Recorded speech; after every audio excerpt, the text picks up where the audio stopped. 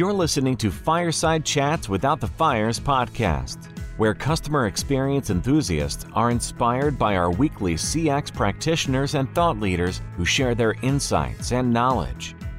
And now, here are your hosts, Neil Toff and Paul Catherall.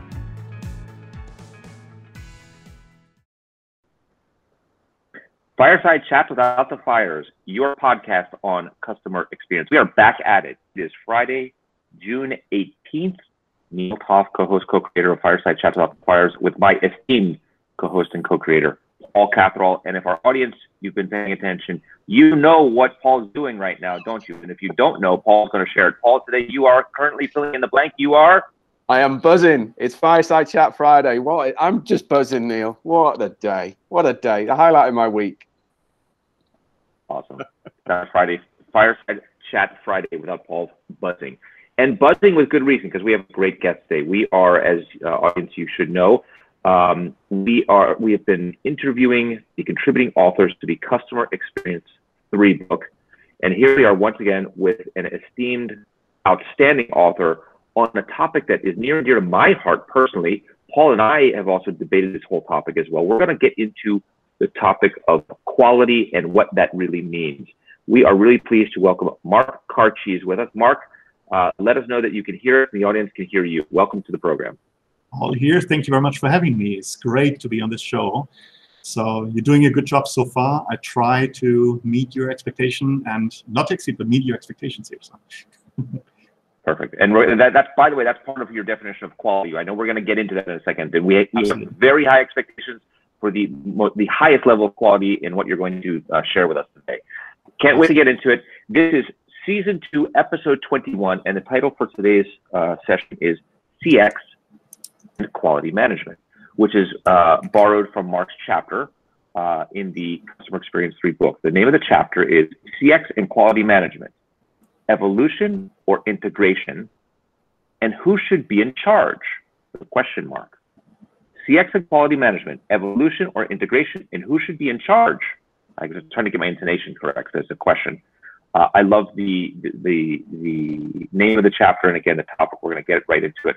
Mark, for those that don't know you or are not yet following you, I want to share just for a minute a little bit about your background, because you have a really diverse, interesting background in the work that you do. You are the customer experience and service quality strategy consultant of your firm, Karches, Ceron, and Alred Consultants. You are in Dubai, and you also play an important role in the CXPA UAE, that's United Arab Emirates, UAE member organization.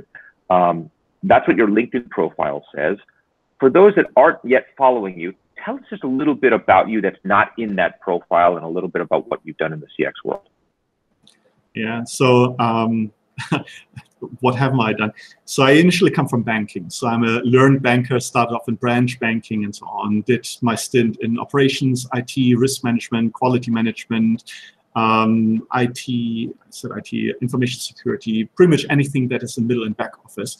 But I really found my passion in the quality management side, especially total quality management, the customer integration, and so on. So after I left Citibank, after Citibank 17 years, and my last role there was to be the operations director for Diners Club in Europe for 9 different countries. I moved over to Dubai, came here, worked for one of the largest banks to sort out the customer service and the quality management issues. Turned them around, and after that started my own firm. But then I've done some teaching. So I was teaching for Holt Business School, for Middlesex University. I'm doing a lot of trainings, customer experience programs, heavily involved as a volunteer at CXPA and so on. So a little bit of everything, I guess. That's great. And I can't wait to get into this. Let's jump right into the topic of quality. So quality, I think, means many things to many different people. And as many people as you will ask, or as many definitions as you will probably get. By the way, like I said, quality is near and dear to mine and Paul's heart, because in the contact center, we talk a lot about quality. We talk about quality assurance. We talk about quality management. We talk about just general quality, not QA, QC, QX, just Q, quality. But like I said, it means lots of different things to lots of different people. I'm going to borrow from your chapter, if I can, a few of the definitions that you offer, and I want you to explain these just a bit. The first one is, and this is, I think, one of my favorites here. You refer to quality through the eyes of the customer. I really like that. And then you further explain quality is what the user or the customer says it is. It really doesn't matter. It is whoever you're asking, it's what their opinion of what quality is, right? I like that. We're going to go back to that in 1 second. So that's one sort of definition that's out there. And then you talk about good quality means a predictable degree of uniformity and a dependability with a quality standard suited to the customer, or conformance to requirements. And there's two more I'm going to add, and then we'll jump into these. The characteristics of a product or service that bear on its ability to satisfy stated or implied needs. I'm going to read that again. I like this one a lot too. The characteristics of a product or service that bear on its ability to satisfy stated or implied needs. My interpretation of that, by the way, is it does what it's supposed to do. I think that's what that says. We'll get it, and I promise I'm going to turn my mic off and turn yours on in just a second. We got one more to add here, which is great, because you've just really added a nice sprinkling of these here. Final one. A product or service free of deficiencies. I love that one too. Very simple, very concise. Now, I'm going to shut up. Four great definitions here. Which one of these should we use? Are each of these appropriate, or we can kind of borrow and pick and choose whatever suits us? Please share your thoughts on these definitions here. Yeah, absolutely.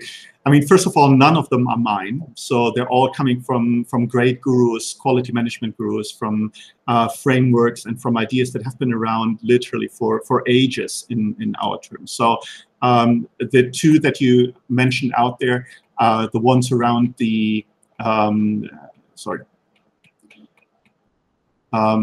the ones that were going around the characteristics of the product and the product service free of deficiencies.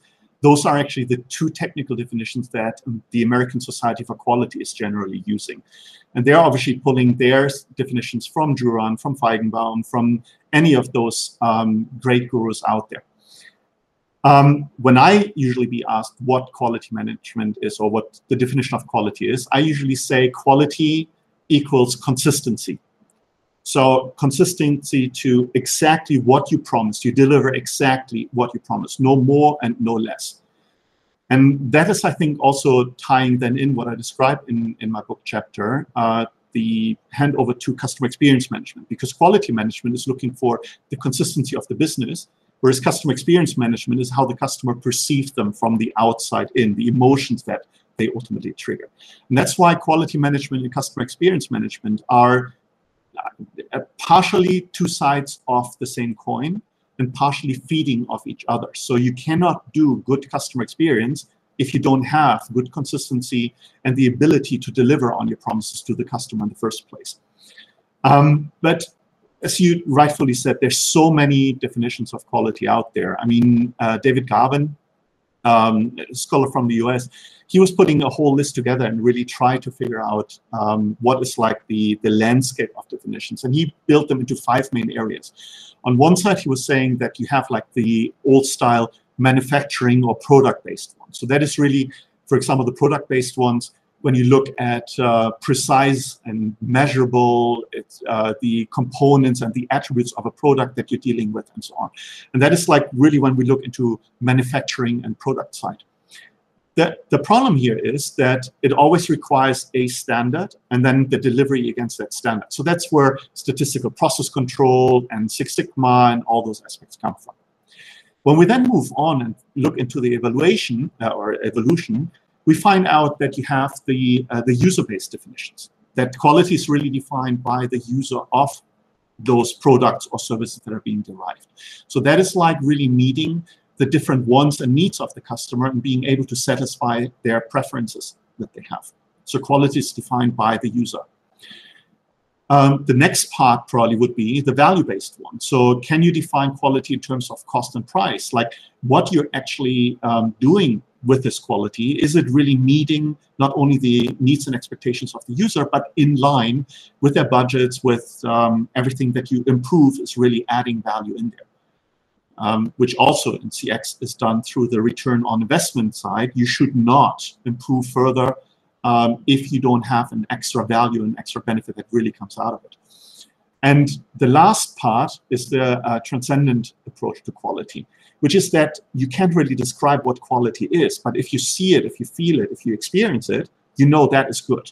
And that's really why everyone can be a quality manager. Everyone is a quality, in the experience really behind it, saying, hey, I see this is great, this is not good. If you sit down into a comfy chair and you feel good, you would actually tell you to yourself, this is good quality. You can't describe why.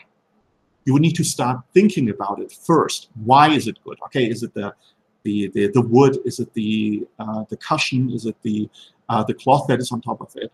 And only then you start describing quality around the attributes or the subparts behind it. So quality can therefore mean everything to everyone, and you can see quality like a diamond in many different shapes and forms from different angles. So the facets really make quality management then quite interesting. In what is customer experience, however, we worry less about how the chair feels or the materials that were used to make the chair. What we care about, I believe, is did we get the chair delivered on time? And if we didn't, why not? If we need to return the chair, how do I return it so that it's easy and then done so in a less friction, in a way that presents as less friction as possible? When I called the contact center or emailed the contact center, was my call or chat or email answered quickly? Did I have to wait for a long time? Was my problem resolved? In my world in customer experience, I first think of that. Well, I think what you're arguing, I'm kind of thinking is it's kind of a Venn diagram. They are two separate things, yet there is definitely a shared space among CX and quality management then, correct? Yeah, and again, it goes back to how you define quality in the first place, because in the very last one, or in the, let's say, the customer-driven or the user-driven and value-driven approaches, quality management is equal to customer experience management, because you manage the internal aspects of the organization to deliver to the customer what you promised. But here's the funny thing. If you take a step back first and you ask, what is customer experience? Not customer experience management, but customer experience. It's actually the feelings that the customer has. So when you sit into that chair, it's not about the chair itself. It's like, what is the emotional response you have of sitting in that chair? How do you feel? Do you feel good? Do you feel comfy? Do you feel stressed? What is like the surrounding behind it? So the experience, we can try to influence, but it's totally up to the customer what his feeling is. We cannot say it's a good or bad feeling. It's the customer who has it. We can only manage the environment in which the customer really has that experience and try to give them enough triggers, like make the chair comfy so that the customer feels comfortable. So the experience is feeling comfortable, and the management would be put a comfy chair there. So the things that you describe, like make it easy to return an item, make it easy to contact us, have a fast turnaround, they're actually the attributes, like in quality management, that we manage to trigger a certain emotional outcome. And unfortunately, we mix those two things up and use them interchangeably. And I think that's one of the problems in our industry. Sure. You had an interesting discussion, changing topics just a little bit. You had an interesting discussion in your chapter about 5 phases or 5 different types of organizations. Can you walk us through those? I think that's some interesting and thought-provoking ideas that come out of each of these 5 phases. Yeah. So the basic idea, I guess, is that when an organization starts up, let's say startup, even Amazon in the beginning, or any of those companies that we feel are providing good customer experience management approaches. When they started up, they didn't have many customers, 1, 2, 3, maybe 5, maybe 10. And they needed to make sure that those customers were served brilliantly, because in this one-on-one situation, the customer was extremely important. When they grew, or when any organization grows, they don't have this one-on-one situation with the customer anymore. So you cannot have that one-on-one situation as a small startup with 100,000 customers. You need to scale up. So organizations have to take a very tough choice. How far can they have the very expensive customer experience or this one-on-one relationship? And at which points do they need to put more structure into place?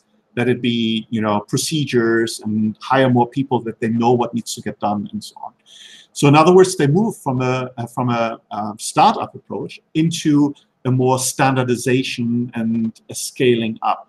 And this scaling up approach has to be driven by process controls, putting procedures, putting approval limits, putting standards in place.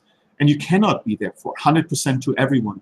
You build your segments, you build the groups of customers that you're more suited to, but you know that you will not handle everyone 100%. And during that startup phase, organizations tend to go for ISO to do the documentation frameworks. They tend to implement Six Sigma structures. They process manage.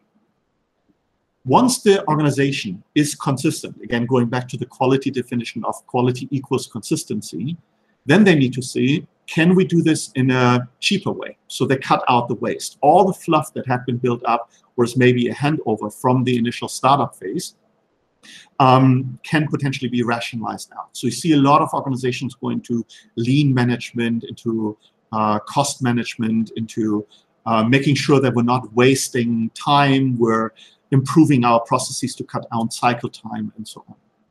And that usually frees up a lot of budget and a lot of money that then either can be handed out to the shareholders, or it can be reinvested into the company, into the culture, hire better people, train them up, and do more of a, let's say, cultural management.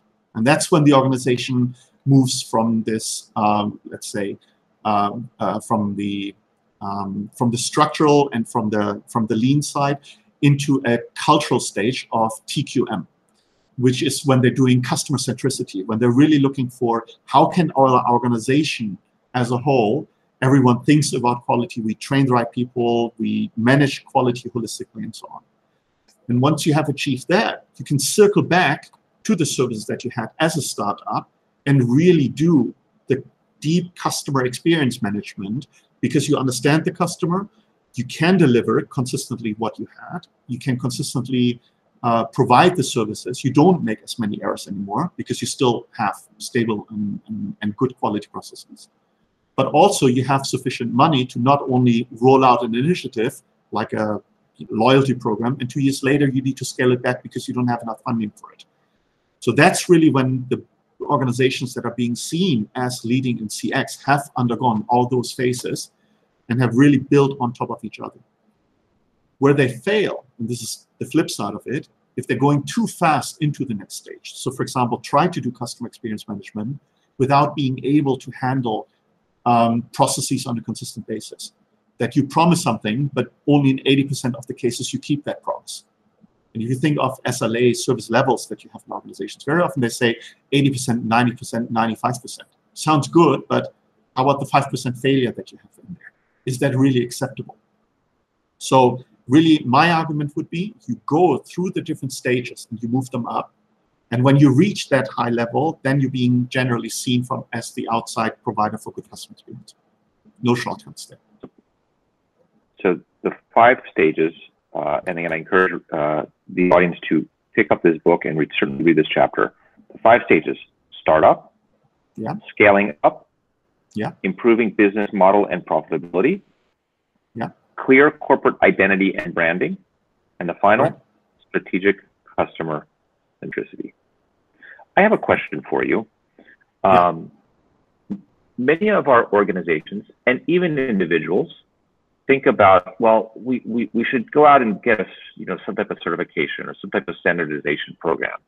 And the ones that I'm aware of, we hear a lot about total quality management. We hear about Six Sigma. We hear about ISO. My organization, by the way, is we adhere to ISO 9001 2015, and I've learned a lot about that process, and it is a complex being. But I like it. I'm a fan of it, but it's complex. All that being said, is there a simple recommendation you, Mr. and Mrs. Enterprise, or you, Mr. and Mrs. Customer Experience Practitioner, you should go pursue this one? Do you have a recommendation, or is that just too simplified? I think it's too simple. It's like the same thing as if someone would say, it's like, should I go for an MBA or another master? So there are many different directions that you can go. Even if you do an MBA or you study business, there are different things that you can study, whether it's marketing strategy, corporate finance, whatever is part behind there.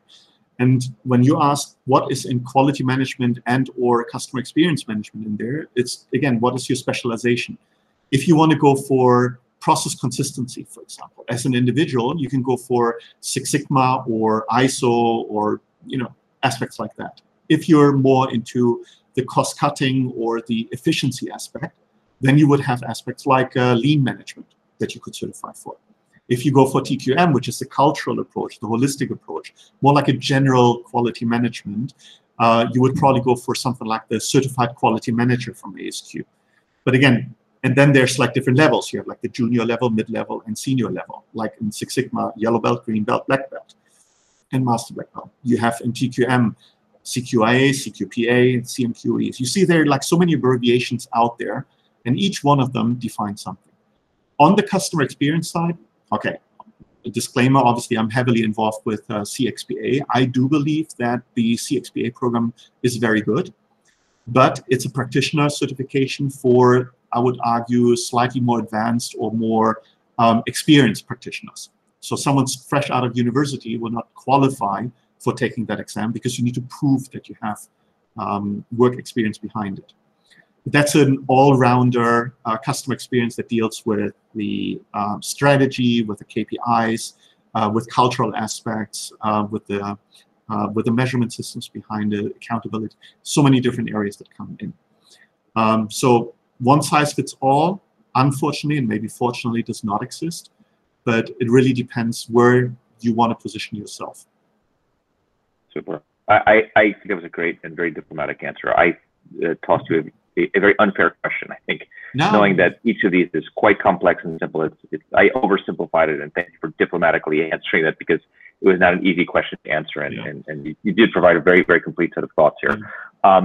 You know what I'm thinking, Mark, is that there's so many more questions I want to ask you about quality in the contact center. I think it makes sense to table that part of the discussion. We got to have you come back at some point again and have a separate conversation. We're going to invite you back because there's many things that in Paul and my world that we deal with, again, about quality and the intersection of QA, QM, the automation of measurement systems and things like that. I think we'd like to pick your brain on, but we're going to save that for a different topic in different time because that's a whole separate several hours of conversation that we would hopefully have you back for.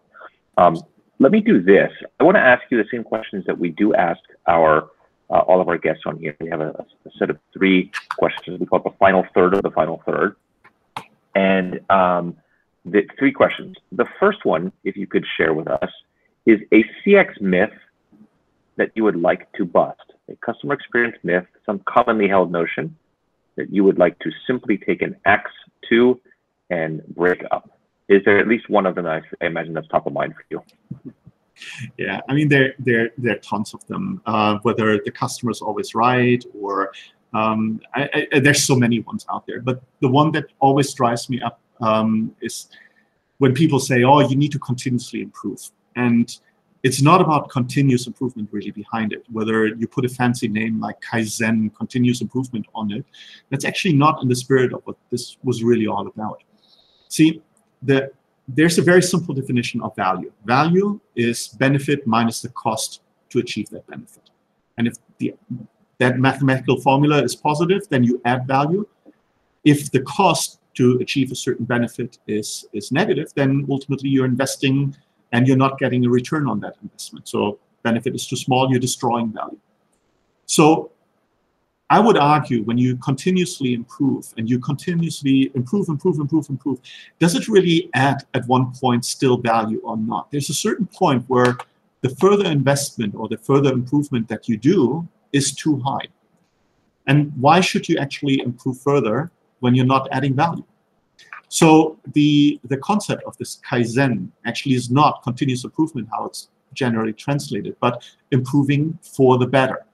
And better, therefore, intrinsically means you need to add value. So, in other words, stop improving if you're not really adding any more value. And the reason why I'm so mad at this when people come back and say, oh, but quality management says you need to do that, or business says you need to do that, it's very often because people have pet projects. So they put all the benefits in and they calculate the cost low, or they're putting intangible value in saying, oh, because of this or that, and it cannot be calculated. we as a profession need to take a really, really good hard look at, is what we're doing really making sense or not when we do it? And I mean, digitization obviously is all around us, but if you look at many of the projects that are being done in doing digitization, a lot of that stuff really doesn't add that much value to the majority of the customers. So why do you do it? Why do you need artificial, unintelligent systems inside your call centers? Yes, you're potentially cutting out staff, but any implementation that I've seen has actually increased the call volumes because people complain and still want to talk to human beings. Give the customer what they want. And if the customer doesn't want to pay for it, then bottom line, you have a wrong business model behind it. So it's really that we should very often take a step back, look at the economic model, the return on investment, and identify, is this further improvement making sense or not? And if not, then don't continue to improve. That's probably one of the big ones that it reminds me something I was doing yesterday. I was looking at a piece of software that my company subscribes to. We have a software as a service model for a piece of marketing automation software. Yeah. And I was just tooling around and I found a feature that I thought, oh my, wow, this feature is incredible. It'd be great to have this thing. I will add so much more value to what we're able to do. And then I clicked on and realized, well, wait a minute, they're upcharging me. They're trying to upsell me into this additional model. And I thought, I don't know here. And I looked and I realized the pricing is actually quite steep and significant. And I thought, well, yeah, I could get benefit from this, but the cost of the benefit is far higher than the benefit itself. Therefore, I don't think I would be adding value. Therefore, this is a nice to have. It's not a must have. And so guess what? I put it on the back burner. It's still in the back of my mind. I want to have it. If I could get a Christmas present, I would do it. But in the corporate world, I think we don't often get Christmas presents, and therefore we have to be very careful about, is it really asking ourselves, does it add value or not? And I like the way you pitch this. I just practiced it yesterday without even really knowing. It's a good way to look at things. It's probably to put like a real life example on this one. One of my clients, they had one of those systems where automatically SMSs sent out to customers with advertisement. You probably get them from your bank, from your cell phone company, and so on. And because of regulation out here in this market, they needed to make sure that customers have the chance to opt out. Problem is, the initial system did not have this opt-out automated feature. So they wanted the IT department to put a massively large project on to put a feature in that the opt-out list would automatically apply, because it was saving them so much time and they were not making any human error anymore. And I was looking at this and was saying, why do you do that in the first place? How often have people really bought something from a bank, let's say take out a loan or a credit card, because you receive an SMS? So why do you maintain the SMS system in the first place? I mean, you have telecommunications costs, IT running costs, and now you want to make it regulatory proof by investing millions in order to make this the system actually work. I would argue, turn off the system and don't bother your customers with more advertisement in the first place. So sometimes it's really taking a couple of steps back and seeing, is what we're doing really making sense or not? Is there a return on investment really behind it? I mean, quality management and customer experience management is not all lovey-dovey. It's really about understanding, where do we add value to the customer, and is the customer actually willing to pay for it? Because it's easy to give them all the features, but if there's no market that he pays us for those features, then we shouldn't put that out. Why is it possible that we have ultra-luxury airlines and low-cost flying airlines in the market? Because sometimes customers are just okay with having a lower service and they don't need more. Sometimes they want specifically that service and they're willing to pay for it.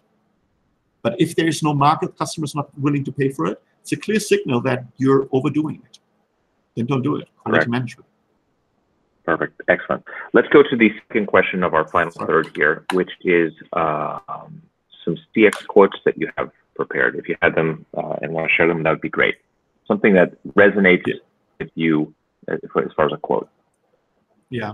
So the first one is actually very often attributed to Gandhi, but it's not from Gandhi. It's actually from a guy called Kenneth B. Elliott. He was a sales VP at the old Studebaker Corporation car manufacturer that's out of business. And he was saying, a customer is the most important visitor on our premises, He is not dependent on us. We are dependent on him. He's not an interruption of our work. He's the purpose of it. He is not an outside of our business. He is part of it. We are not doing him a favor by serving him.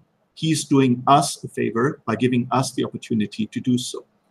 I think that's the key element here, is that this really represents the outside-in view that quality management and customer experience management should have, that we do the right thing for the customer, not because we want to only do business, but also that, you know, the customer gives us the opportunity and really, really need to think of him. So I think that resonates a lot with them. The second quote is, sorry. Sorry? Yeah, you have a second. Share the second one with us. Yeah. So the second one was the just do it. So, but this was very highly used by actually my mentor that got me into the total quality management and service quality in the late 90s, Michael Pavlik. So he was like my boss in quality management over at Citibank. And whenever we were having deliberations and trying to figure out what we should do, typical project meetings took like forever. He was just saying, just do it. Or when literally there was no more value coming out of that. And that gave us the two directions. Number one, more deliberation would not necessarily add more value. So cut it. We will need to take some risk, and quality management is inherently risky, any project management for that matter. So take that risk. But it also meant that he was backing us up. So he was always there for us when we just did it, that he was having our back. But it really saved us hours and hours of more talk that would probably just have overcomplicated things or give us solutions that didn't work. So it's very powerful behind it. Of course, not in the way how it initially started off with Gary Gilmore, but we usually tended to have kind of like better outcomes of it. So those are the quotes that are probably quite good. Thank you. And then the final third here is the CX heroes. You have some CX heroes that you'd like to share with us. And I very much like the ones you've pre-selected. Please share with us who the two individuals are that are important for you. Yeah. I mean, on one side, it's not only the CX hero of the week, but pretty much of my life. So it's my wife, my wonderful wife, Gigi, because she's literally an expert in family experience. So she keeps things moving. She's always first thinking of the family, what is best for the family. So she's really embodying what experience and family and customer centricity and people centricity is really all about. But with that, really in a wider context, mothers. So mothers are pretty much the embodiment of CX heroes, because they ultimately adjust their life in order to enhance the experience of someone else, the baby. So I cannot really think of any other group of people in general that have a stronger one-to-one relationship management skill or empathy. So, I mean, in reality, if you have the chance, hire more mothers out there, because they're usually very, very, very good in kind of like Sugarbird, but also kind of like the whip at times. So very, very good people. Well stated. And the second person? The second person, Valerie Peck.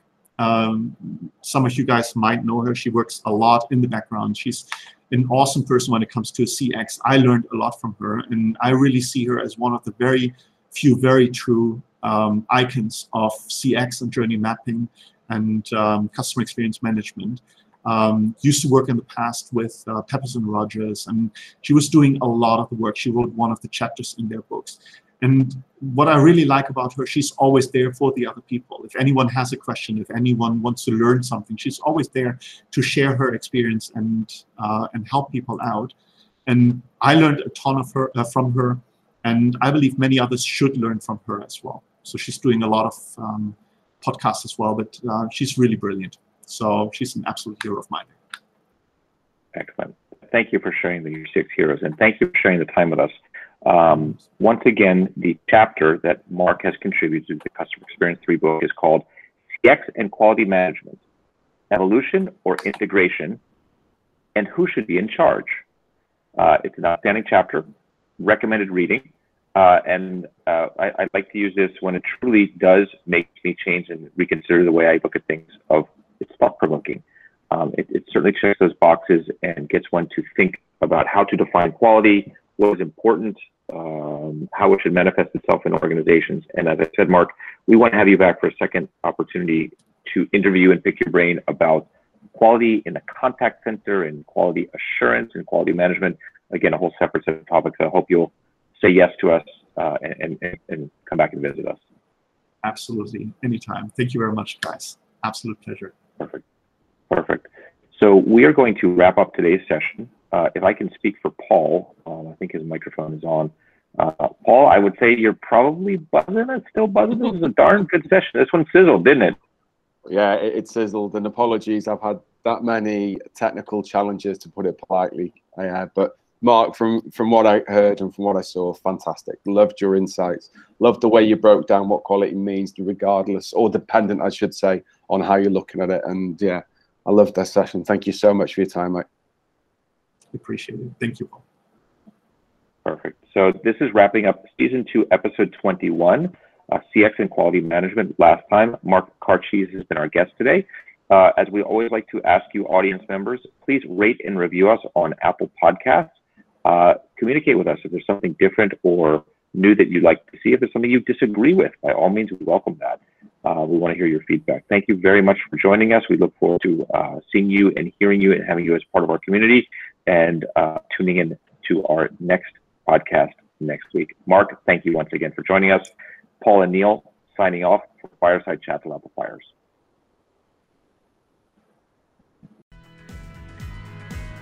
The episode is over, but the conversation continues. Please rate and review us in Apple Podcasts. Post a comment and subscribe to stay on the leading edge of customer experience. To get in touch or be a guest, follow us on Twitter @ChatsFires or on LinkedIn or in your podcast repository of choice. Thank you.